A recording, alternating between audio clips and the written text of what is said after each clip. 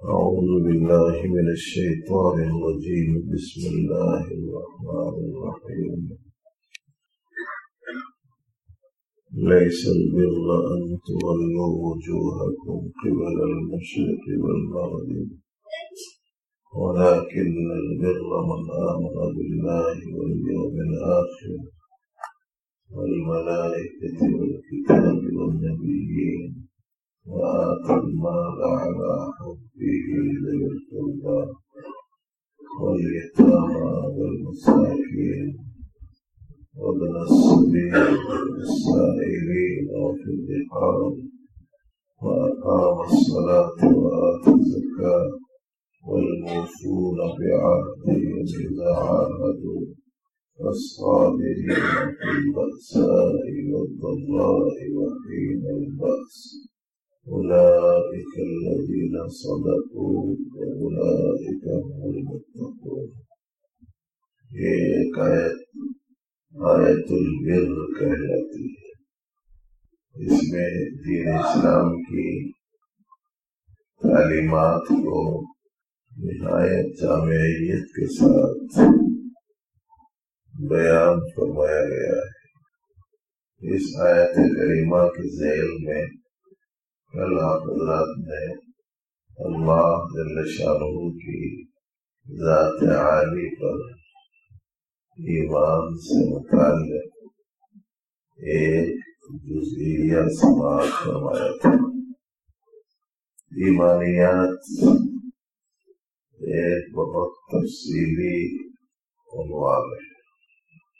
تمام عقائد پر مشتمل یہ عنوان ہے اور اسلام میں عقائد کو بہت بنیادی حیثیت حاصل ہے.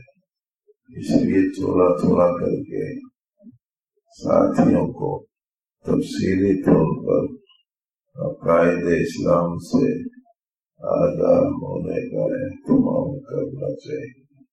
ترجمہ پہلا حضرات نے سن لیا تھا کہ اللہ پر ایمان لانا، آخرت کے دن پر ایمان لانا، فرشتوں پر ایمان لانا،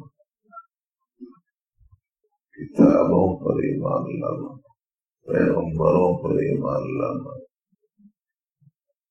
یہ لازمی ہے، ضروری ہے.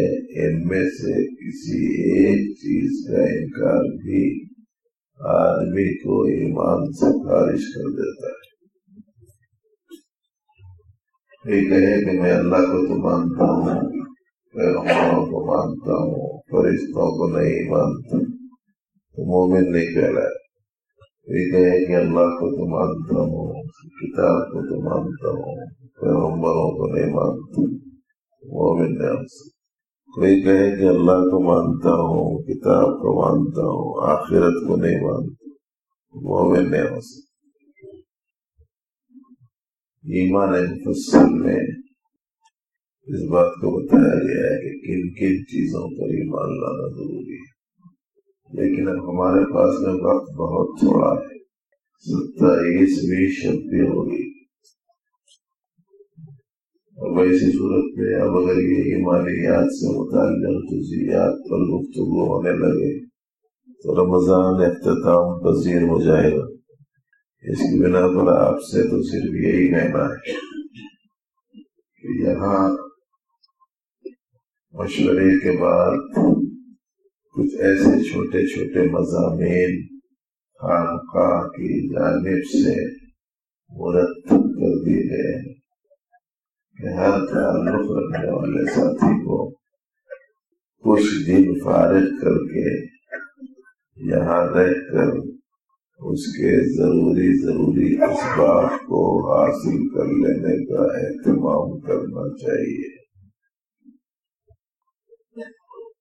اس لیے اب ہم ایمانیات سے متعلق صرف اتنا عرض کرتے ہوئے کہ اللہ کی ذات کو ماننا، اللہ کے صفات کو ماننا، اللہ کے افعال کو ماننا، اللہ ہی کو معبود حقیقی سمجھنا، نفع اور ضرر کا مالک اللہ ہی کو ماننا، اپنے سارے مسائل کا حل ایک اللہ کے ہاتھ میں ہے، اس کا اعتقاد و یقین کرنا، سر اسی کے آگے جھکنا، ہاتھ اسی کے آگے پھیلنا، اسی کے مخصوص گھر کعبے کے اطراف چکر لگانا، اسی کے نام کا روزہ، اسی کے نام کی قربانی، یہ کسی اور کے لیے نہیں، صرف اللہ کے لیے ہو۔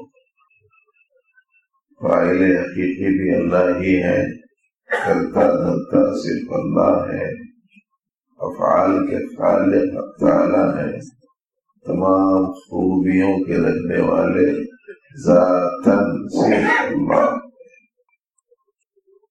آخرت کا دن، اس پر یقین رکھنا ضروری ہے۔ دنیا دارالامتحان ہے، اس کی جزا پانے کا جو دن ہے اس کو آخرت کا دن کہتے ہیں۔ بہت تفصیلی وہ دن ہے، پورے لوگوں کو اس میں حاضر ہونا ضروری ہے، کوئی ایک بھی چھوٹ نہیں سکتا، کوئی صاحب بھی چھپنے والا نہیں۔ یہاں تو آدمی حکومتوں کی نگاہوں سے چھپ جاتے ہیں، ایک ایک آدمی کو تلاش کرنے کے واسطے سپر طاقتیں برسوں تلاش کرتی، چھوٹ کے جانا چاہے تو چھوٹ کے چلے جاتے۔ جنگل میں رہنے والا 3 ریاستوں کی حکومتوں کو برسوں چکر دیتا۔ اب کون تھا وہ سب تفصیل میں نہیں سنا، وہ اس واسطے کا ان کا تذکرہ جو ہے کوئی بہت زیادہ بابرکت تذکرہ نہیں ہے۔ تو انسانوں سے چھوٹ سکتا ہے کوئی، اللہ سے کون چھوٹ سکتا ہے؟ سب کو جانا ہے۔ اس سلسلے میں ایک موٹی مثال آپ حضرات ذہن میں رکھیں۔ آپ کو اس ملک سے کسی دوسرے ملک کو جانا ہے، تو ویسی صورت میں اب جانے سے پہلے وہاں کیا کیا چیزیں چاہیے معلومات کر لیتے، نکل خالی چلے گئے، کوئی سرٹیفکیٹ نہیں ہے آپ کے پاس، نہیں کام چل سکتا، کوئی صلاحیت نہیں ہے آپ کے پاس، نہیں کام چل سکتا، کوئی کام کرنے کے لائق نہیں ہے آپ، کام نہیں چل سکتا۔ جب آپ اس ملک سے کسی دوسرے ملک کو جاتے ہیں تو بہت سی چیزوں کی آپ کو ضرورت پڑتی ہے۔ آپ کے پاس پاسپورٹ ہونا ضروری ہے، ویزا ہونا ضروری ہے، تعلیم کا سرٹیفکیٹ ہونا ضروری ہے، NOC بھی ہونا، نو آبجیکشن سرٹیفکیٹ۔ روڑی نہیں ہے، لٹیرا نہیں ہے، پولیس کو مطلوب نہیں ہے، قاتل نہیں ہے، جیل سے بھاگا ہوا نہیں ہے، بالکل بہت سی چیزیں اس کے ساتھ میں ہونا اس کو ضروری ہوتا۔ پھر اس کے ساتھ ساتھ وہاں جائے گا تو جاتے ہی رہے گا کہاں، اس کا انتظام اسے سوچ کے جانا، کھائے گا کیا، اس کا انتظام اسے سوچ کے جانا ہے، ملازمت ملنے تک گزارا کیسے کرے گا اس کا انتظام ضروری ہے، کیا پہنے گا اس کا انتظام ضروری ہے، جاڑے کے زمانے میں گرما سے بچنے، سردی سے بچنے کے لیے اسے کیا کرنا ضروری ہے، تمام تیاریوں کے ساتھ میں جاتا ہے نا۔ ارے دوسرے ملک کو بھیج رہے ہیں، آپ سو جا رہے ہیں،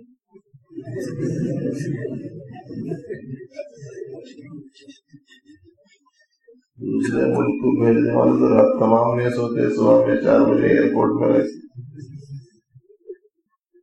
بڑے اچھے اچھے بچے ہیں بیچارے، اصل میں مسلسل محنت کر رہے ہیں، اتنی محنت کرنے کی تو عادی نہیں۔ مجھے تو دیکھ کے خوشی ہو رہی ہے، ضعیف لوگ ہیں، معمر لوگ ہیں، کمزور لوگ ہیں، بال سفید ہو گئے، اعضاء و دیوارے کمزور پڑ گئے، اللہ کی محبت میں اللہ کے گھر میں پڑے ہوئے پوری رات جاگ رہے ہیں، ماشاءاللہ بہت خوشی کی بات ہے۔ اللہ کو یاد ہے کتنی پسند آتی ہے، دیکھو میرے بندے کو مجھ سے کتنی محبت ہے، یہ تھک جاتا ہے، اس کو آرام کی ضرورت ہوتی ہے، اس کا نیند کا تقاضا ہوتا ہے، یہ ضعیف ہو گیا، کمزور ہو گیا، مگر مجھ سے اس کا تعلق دیکھو کیسا ہے، یہ پوری رات جاگتا ہے، میرا نام جپتا ہے، میرا نام دہراتا ہے، میرا کلام پڑھتا ہے، مجھے یاد کرتا ہے۔ یہ ادا کتنے پسند آتے ہوں گے مولانا؟ کاشش کا سامان یہی ہے، سمجھو۔ اصل میں جو بچے مسلسل جاگ رہے ہیں، رات تمام سوئے نہیں ہیں، اس بات سے آنکھ کا بند ہو جانا تو ایک فطری چیز ہے، مگر اس کو اٹھانے کے واسطے کچھ بولنا بھی پڑتا ہے نا۔ اس لیے بول رہا ہوں کہ آپ کو دوسرے ملک کو بھیج رہے ہیں اور آپ سو رہے ہیں۔ ایک ملک سے دوسرے ملک کو جانے کے لیے اتنی ساری تیاری آدمی کو کرنی پڑتی ہے۔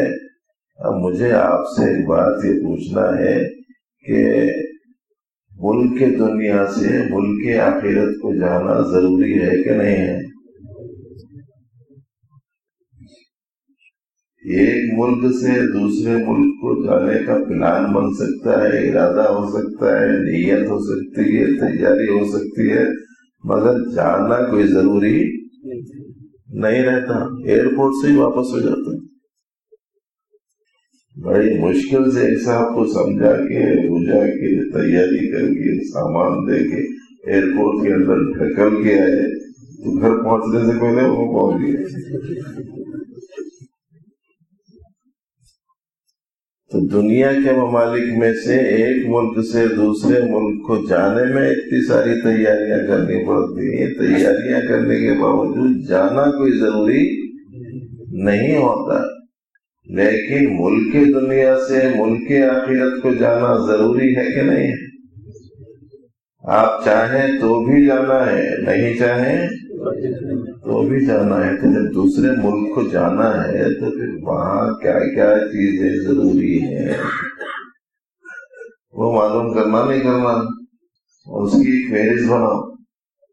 خود سے بنا سکتے ہیں تو اچھا ہے، نہیں تو مذہبوں کو پکڑو، محنت و سماجت کرو، عاجزی انکساری کر کے بولو کہ قرآن حدیث پر آپ کی نظر ہے، آپ قرآن و سنت پر نظر فرماتے ہوئے ملک آخرت کے لیے جب مجھے جانا ضروری ہے تو وہاں کیا کیا چیزیں میرے لیے ضروری ہیں اور مجھے کیا کیا تیاریاں کر کے جانا ہے، اس کی ایک فہرست بنا دو۔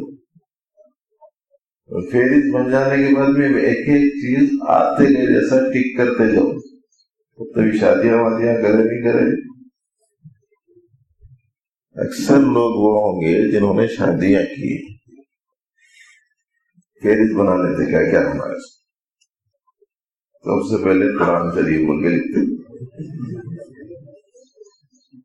لکھنے کے بعد میں یہ بولتے کہ یہ تو ہے گھر میں، چلانے کی ضرورت نہیں۔ اب وہی قرآن شریف بیٹی کو دیتے وقت میں اماں نصیحت کرتی ہے، یہ میری شادی میں میری امی دیے سو ہے اور انہوں جیسا دیے تھے میں ویسی طرح کیوں، تیرے کو بھی تاکید سے بولوں، تو بھی وہی اسی حفاظت سے رکھنا۔ نہ ماں نے زندگی بھر کبھی پڑھا، نہ بچی کو پڑھنے کے واسطے بولی، اس کو بھی یہی بولی لپٹ کے رکھو بس۔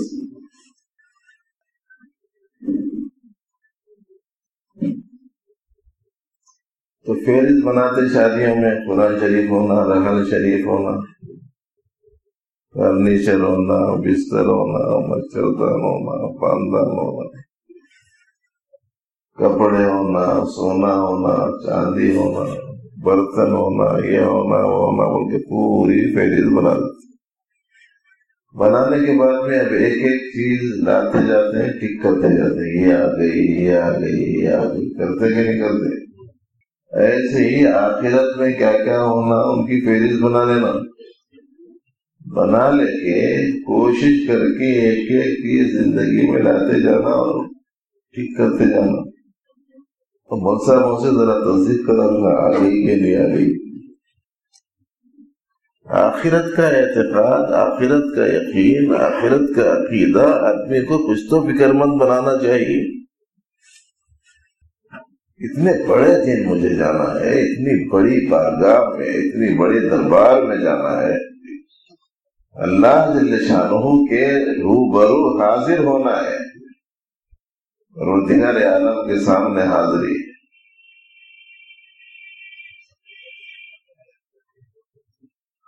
جس دن سے اللہ پاک نے ڈرایا قرآن پاک میں 20 جگہوں پر اور سب سے اخیر میں آیت اتاری تو اسی دن کے بارے میں خبردار کرنے کے واسطے اتاری۔ اب وہ کیا کیا چیزیں ہو سکتی ہیں اب آپ لوگوں کو معلوم کرنے کے لیے تو بھائی اچھا خاصا ٹائم چاہیے۔ کچھ موٹی موٹی چیزیں ہم آپ کو بتائے دے رہے ہیں۔ ایمانیات پورے مضبوط رہنا، عقیدے اپنے پختہ رہنا، توحید خالص رہنا، اخلاص کی دولت ہونا، عبادات کا سرمایہ ہونا، اخلاقیات کا زیور ہونا، معاملات اور معاشرت سے متعلق نو آبجیکشن سرٹیفکیٹ ہونا، اس کا پیسہ نہیں کھا گیا، اس کی جائیداد نہیں کھایا گیا، اس کی زمین نہیں دبا دیا، اس کی دکان نہیں مار لیا، سب ہونا نا۔ پھر عبادتوں میں نماز بھی ہونا، روزہ بھی ہونا، زکوٰۃ بھی ہونا، مالدار ہیں تو حج بھی ہونا، پھر اخلاقیات میں اخلاص بھی ہونا، سچائی بھی ہونا، استقامت بھی ہونا، زہد بھی ہونا، صبر بھی ہونا، شکر بھی ہونا، قناعت بھی ہونا۔ بس ہے نا اتنی پہلے زیادہ سنا تو بھاگ جائیں گے لوگ۔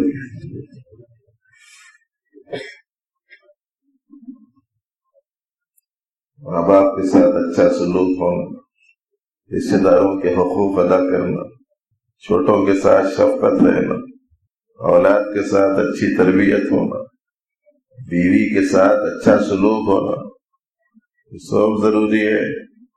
فہرست بنا لینا پوری، مستقل لگنا اس کام پہ۔ وہی دن کی تیاری کے واسطے اصل میں اس دنیا میں بھیجا گیا ہے، اس کو آخرت کا دن بولتے۔ اور سب سے پہلے جس چیز کا ایمان والے سے حساب ہوگا وہ نماز کے بارے میں، نماز کے بارے میں پوچھا جائے گا۔ اب یہ رمضان میں ہے، رمضان گیا تو پھر جتنی چڑیاں چہچہا رہی تھی مسجدوں میں پوری اڑ کے چلے جاتی اللہ ماشاءاللہ۔ اور پھر فکر مند ساتھیوں کو پوسٹر لگانا پڑتا، نوجوانوں کا اجتماعی اغوا بول کے۔ چند سال پہلے ایک مسجد کے اوپر لگا ایک بڑا پوسٹر، نوجوانوں کا اجتماعی اغوا بول کے موٹی ہیڈنگ میں لکھا۔ دور سے دیکھ کے والدوں کا اجتماعی اغوا کیسا ہوا بھائی نوجوانوں کو بول کے نزدیک جا کے دیکھے، اس کے نیچے تفصیل لکھی ہوئی، عید کا چاند دکھنے سے پہلے تک نوجوانوں کی بڑی تعداد مسجد میں رہتی تھی، چاند کے نظر آتے ہی پورے نوجوان اچانک غائب ہو گئے۔ مسجد کو ان نوجوانوں کی بڑی فکر ہے، برائے کرم جن لوگوں کو مل جائے مسجد پہنچا دے۔ ایسا لکھنے کی ضرورت تو نہیں پڑے گی نا، بڑے لوگوں کو تو نہیں بولتا ہوں، یہ نوجوانوں سے پوچھنا چاہ رہا ہوں، کیوں بھائی ہوا ہوتے نہیں جائیں گے؟ دکھتے ہی نہیں، کیا ہو جاتا معلوم نہیں۔ بلکہ بعض لوگ تو یہ سمجھتے کہ بس وہ چاند دکھ گیا تو لوگوں کا حال بھی بڑا عجیب ہے۔ رمضان میں چاند دکھا تو ٹی وی بند کر دیتا، پلک ہی نکال دیتا، اوپر سے موٹا بھی کپڑا ڈال دیتا۔ پھر اس کے بعد میں وہ عید کا چاند دکھتے ہی سب سے پہلا کام پلک لگانا، شٹر اٹھانا۔ اب یہاں ماشاءاللہ ایک ہفتے سے آپ حضرات دیکھ رہے ہیں موبائلوں میں یہ وہ گندی چیزیں، عید کے چاند نظر آنے کے بعد بھی اسی پابندی کریں گے نا؟ اچھے بن جاؤ، اللہ کے پسندیدہ بن گئے تو پھر جو جی چاہے گا اللہ تعالیٰ وہ نعمتوں سے سرفراز فرمائے گے۔ ایک صاحب آگے میرے سے بولے یہ ہمارے اس خانقاہ کے جو انتظامات کے ذمہ دار لوگ ہیں ان کی مسجد میں میں کچھ دن امامت کرا تھا پورے میں جمعہ بھی پڑھاتا تھا. وہیں وہ مسجد میں آگے ایک نوجوان پوچھا بولے صاحب وہ عید کے دن بھی فلم نہیں دیکھ سکتے کیا؟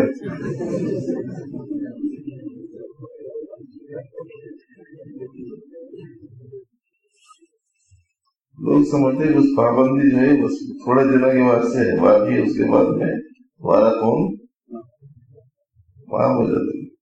ایسا نہیں بھائی. بندہ بولے تو ہمارے حضرت صوفی صاحب رحمۃ اللہ علیہ فرماتے تھے بندے ہوئے کو بولتے.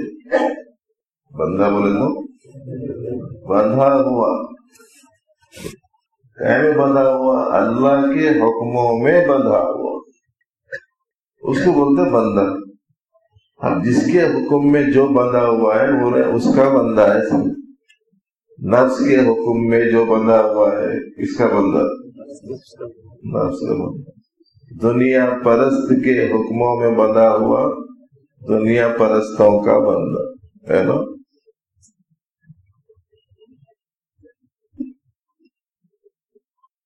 تمہارا بھائیوں یہ آخرت کا دین اس پر ایمان ہو. اللہ نے ایک نورانی مخلوق بنائی ہے فرشتے ان پر بھی یقین رکھیں.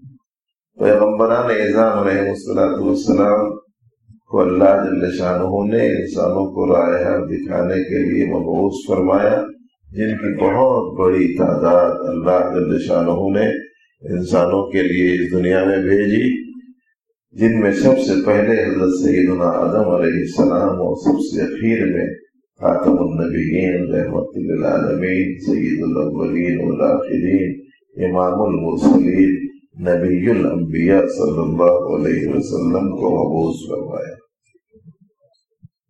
ان سب پر ایمان لانا ضروری ہے.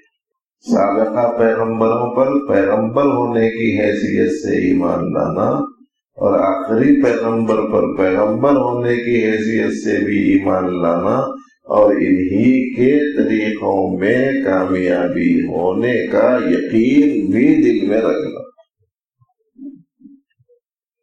یہ ایمانیات سے متعلق تھوڑی سی بات آپ کو سنائی گئی. کتابیں تورات زبور انجیل قرآن یہ بڑی بڑی کتابیں ہیں. حضرت موسیٰ علیہ السلام پر کچھ صحیفے، حضرت ابراہیم علیہ السلام پر کچھ صحیفے، حضرت شیش علیہ السلام پر کچھ صحیفے اللہ نے نازل فرمائے.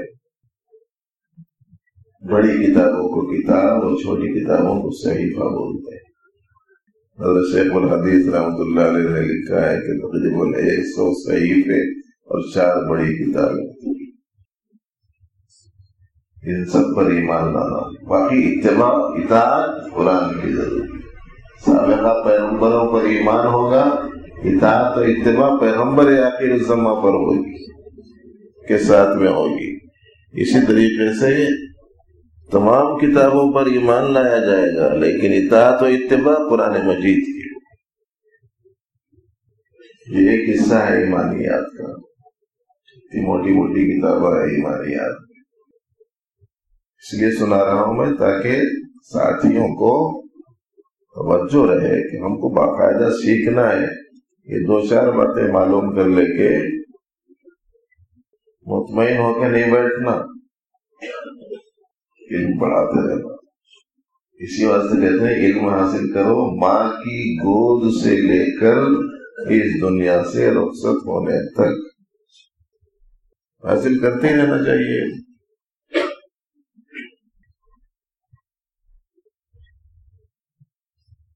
جو چند چیزوں پر مطمئن ہو کے بیٹھ جاتا ہے اس کو نادان بولے لوگ. نادان وہی نادان چند کلیم پر قناعت کر لیا. ہمارے بڑوں نے بتایا تاکید کی، بنیادی طور پر اہمیت دی اور یہ بتایا کہ علم حاصل کرو. کتنا؟ کم از کم اتنا علم حاصل کرو کہ حلال کیا ہے، حرام کیا، جائز کیا ہے، ناجائز کیا، اس کی تمیز ہو جائے. اس جملے کو لوگ بہت معمولی سے جملہ سمجھتے ہیں. کلام میں حلال کیا ہے، حرام کیا، نگاہ میں حلال کیا ہے حرام کیا، سننے میں حلال کیا ہے حرام کیا، چلنے میں حلال کیا ہے اور حرام کیا، پکڑنے میں حلال کیا ہے اور حرام کیا، کمانے میں حلال کیا ہے اور حرام کیا، عادات میں حلال عادت کون سی ہے حرام عادت کون سی ہے، صفات میں پسندیدہ عادت کون سی ہے ناپسندیدہ کون سی، سب کی تفصیلات معلوم کرنا چاہیے۔ اس کے بعد والا حصہ ہے وَآتَ الْمَالَ عَلَى حُبِّهِ ذَوِي الْقُرْبَى وَالْيَتَامَى وَالْمَسَاكِينِ وَابْنَ السَّبِيلِ وَالسَّائِلِينَ وَفِي الرِّقَابِ، مال کی محبت کے باوجود مال کو دینا، کس کو؟ رشتہ داروں کو، یتیموں کو، مسکینوں کو، مسافروں کو، مانگنے والوں کو اور بے قصور گرفتار لوگوں کے چھڑانے میں خرچ کرنا چاہیے۔ پیسہ تو آخرت بنانے کے واسطے ہے، اپنی ذات پہ خرچ کر لیں گے حساب دینا پڑے، یہ ضرورت مندوں پہ خرچ کر دو گے تو ثواب ہی ثواب ہے۔ کل آپ نے سنا اس کا حساب کتاب، 3 خانے سنے تھے نا، یاد رہنا۔ مال کو مال کی محبت کے باوجود ایک مطلب ہے، اور مال کو اللہ کی محبت کی وجہ سے خرچ کرنا، مال سے محبت نہیں رکھنا۔ حب مال حب جاہ، 2 بڑی ہی خطرناک چیزیں ہیں، مال کی محبت اور مقام کی محبت۔ میرے کو پوزیشن، مقام، مرتبہ، حیثیت ملنا، لوگ میرے کو مقام دینا، کرسی ملنا، یہ لینا ایک بہت خطرناک چیز، اور یہ حب جاہ حب مال سے زیادہ خطرناک ہے۔ جاہ کی محبت مال کی محبت سے زیادہ خطرناک ہے، اور مال کی محبت ہر برائی کی جڑ ہے۔ چاہنا نہیں، برتنے کی چیز ہے، استعمال کی چیز ہے۔ اللہ دے استعمال کرو، صحیح جگہ خرچ کرو، اچھا کھاؤ، اچھا پہنو، ضرورت مندوں کی خوب سے خوب تر خدمت کرو، حرج نہیں ہے کوئی، مگر محبت دے رہا۔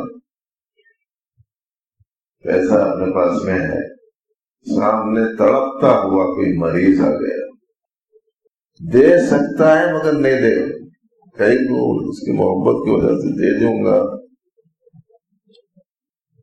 تو اندر بجائے اطمینان کی بے چینی شروع ہو جائے گی۔ مال کی محبت کی وجہ سے ہوتا ہے۔ کس کو دینا؟ رشتہ داروں کو۔ سب سے پہلے اللہ نے قرابت داروں کو بتلایا۔ یہاں پہنچ کر ایک بہت ضروری بات میں آپ کو سنا رہا ہوں۔ بعض لوگ وہ ہوتے ہیں جو دیتے ہیں مگر قریب والوں کو نہیں دیتے، دور والوں کو دیتے، پیشانت والوں کو نہیں دیتے، اجنبیوں کو دیتے۔ ان سے پوچھو کہ بھائی پیشانت والوں کو کیوں نہیں دیتے؟ ارے پیشانت والوں کو دیے تو بار دینا پڑتا ہے جی، مگر مال کی محبت ہے۔ سب سے پہلے اللہ نے قرابت داروں کو بتایا کہ اپنے رشتے داروں میں دیکھو کہ کون ضرورت مند ہے، اور ضرورت مند 2 قسم کے ہوتے ہیں۔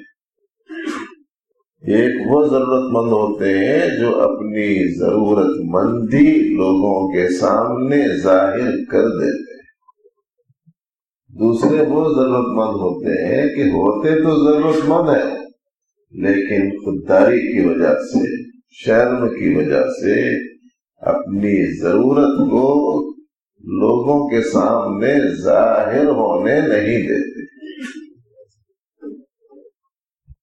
اللہ پاک نے اپنے پسندیدہ بندوں کا تذکرہ قرآن پاک میں یوں کیا، وَفِي أَمْوَالِهِمْ حَقٌّ لِلسَّائِلِ وَالْمَحْرُومِ، اللہ کے پسندیدہ بندوں کے مال میں حق ہوتا ہے ماننے والے کا بھی محروم کا بھی. ماننے والے سے مراد وہ جس نے اپنی ضرورت ظاہر کر دی، اور محروم سے مراد وہ ہے جو ہے ضرورت مند مگر اس نے ضرورت ظاہر نہیں. تلاش کر کے دینا، حالات کا جائزہ لینا، خواتین کے ذریعے سے گھریلو حالات معلوم کر لینا. اللہ کے بندوں کی خدمت کریں گے، اللہ کی مدد و نصرت ملے گی. اللہ کی مدد چاہیے تو آسان نسخہ ہے یہ. جو اللہ کی مدد کا طلبگار ہے اس کے لیے نبی رحمت صلی اللہ علیہ وسلم نے یہ نسخہ بتایا. فرمایا اللہ فی عون العبد ما کان العبد فی عون اخیہ. اللہ بندے کی مدد میں ہوتے ہیں جب تک کہ بندہ اللہ کے کسی بندے کی خدمت میں ہوتا. سنیں، یاد رکھ لینے.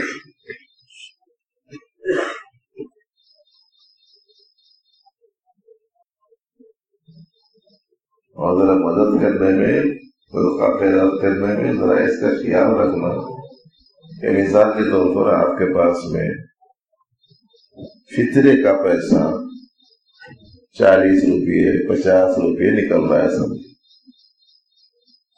صدقہ فطر. کیا کرتے ہیں ہمارے پاس ساتھی ہیں، وہ 50 کو 10 میں تقسیم کرتے ہیں. 50 کو 10 میں تقسیم کریں گے تو ذرا یہ دیکھو گے کس کی ضرورت کیا پوری ہو سکتی. ایک آدمی کو 5 روپے، 5 روپے میں کیا اس کی ضرورت پوری ہوگی. اس کا خیال رکھنا، وہی اس کا کام نکل جائے، وہی اس کی ضرورت پوری ہو جائے.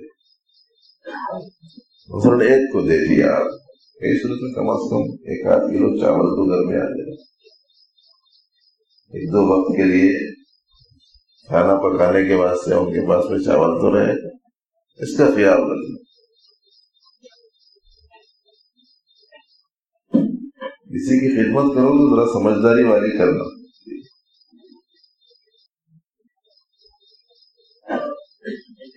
میں دیکھتے رہتا ہوں بعض لوگوں کی مسجدوں میں ہمارے ائمہ کو، حفاظ کو جو دیکھو آگے یہ رومال اڑاتا، انہیں آیا رومال اڑایا، انہیں آیا رومال اڑایا، انہیں آیا رومال اڑایا. میرے کو کبھی کبھی خیال آتا انہیں پورے رومالہ لے کے کیا کرے گا، کفن بنائے گا.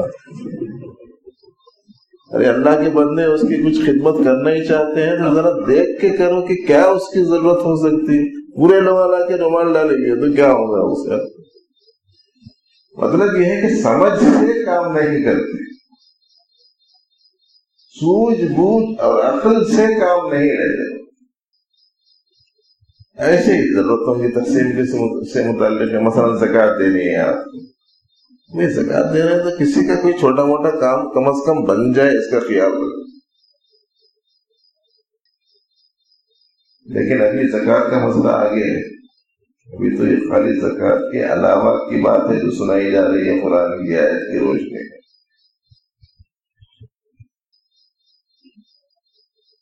اس کے بعد ارشاد ہے وَأَقَامَ الصَّلَاةَ وَآتَى الزَّكَاةَ. نماز قائم کرتے ہیں، زکوٰۃ دیتے ہیں.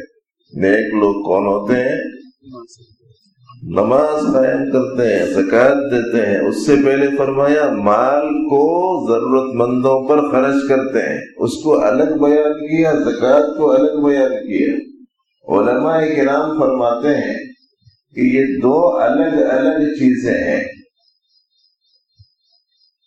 زکوٰۃ کے علاوہ کی بات ہے وہ جو پہلے بتائی گئی.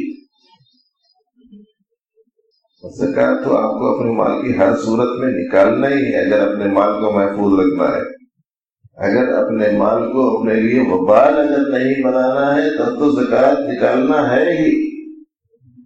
اور زکوٰۃ تو ایسا حکم ہے کہ سامنے اگر ضرورت مند نہیں ہے، محتاج نہیں ہے، تب بھی آپ کو اسے نکال کے رکھ لینا ہے.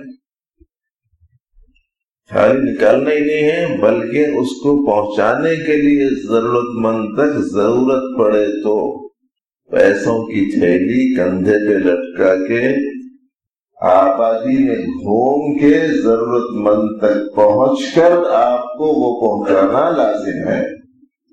مسئلہ تنازع کے زکات۔ اور حدیث میں آتا ہے نبی رحمت صلی اللہ علیہ وسلم نے ارشاد فرمایا نعم الامیر علی باب الفقیر، بہترین مالدار وہ ہے جو ضرورت مند کے گھر تک پہنچ کر اس کی خدمت کرے۔ اب یہ تو غنیمت ہے کہ اس زمانے میں وہ لوگ خود ہی چاہ جا رہے تو بھی ہاتھا پاؤں پٹک کے دے دیتے، ورنہ زکوٰۃ تو ایک ایسا حکم ہے کہ ہر صورت میں آپ کو ادا ہی کرنی ہے۔ کوئی غریب نہیں پہنچا آپ کے پاس، آپ کی ذمہ داری ہے غریب تک پہنچ کر زکوٰۃ پہنچانا۔ پھر اس کے ساتھ ساتھ کہیں مل جائے تو اس کو دے دے کے اللہ کا شکر ادا کرنا کہ اللہ فریضہ ادا ہو گیا، ہو سکا تو اس کا بھی شکریہ ادا کرو کہ آپ نے قبول کر لیا، آپ کا بھی شکریہ، نہیں تو فریضہ میرے سر پہ رہ جاتا۔ اور دیکھو کسی غریب کی خدمت کرتے وقت میں اس کا خیال رکھنا کہ کسی غریب کی حقارت دل میں نہیں آنا۔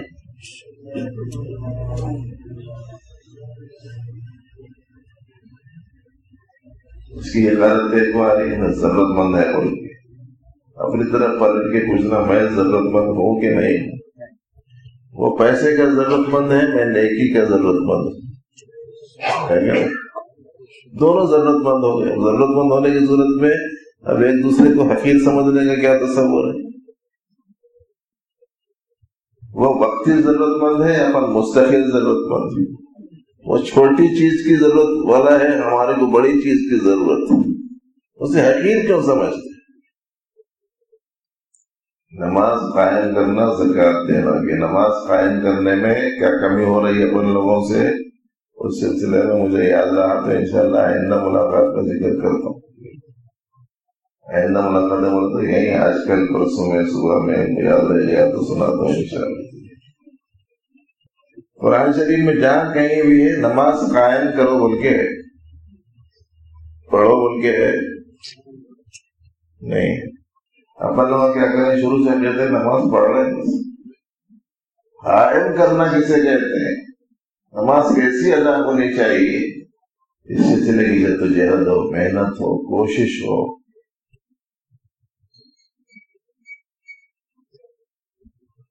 نماز قائم کرنا، زکوٰۃ دینا، نیکی کیا کیا ہے؟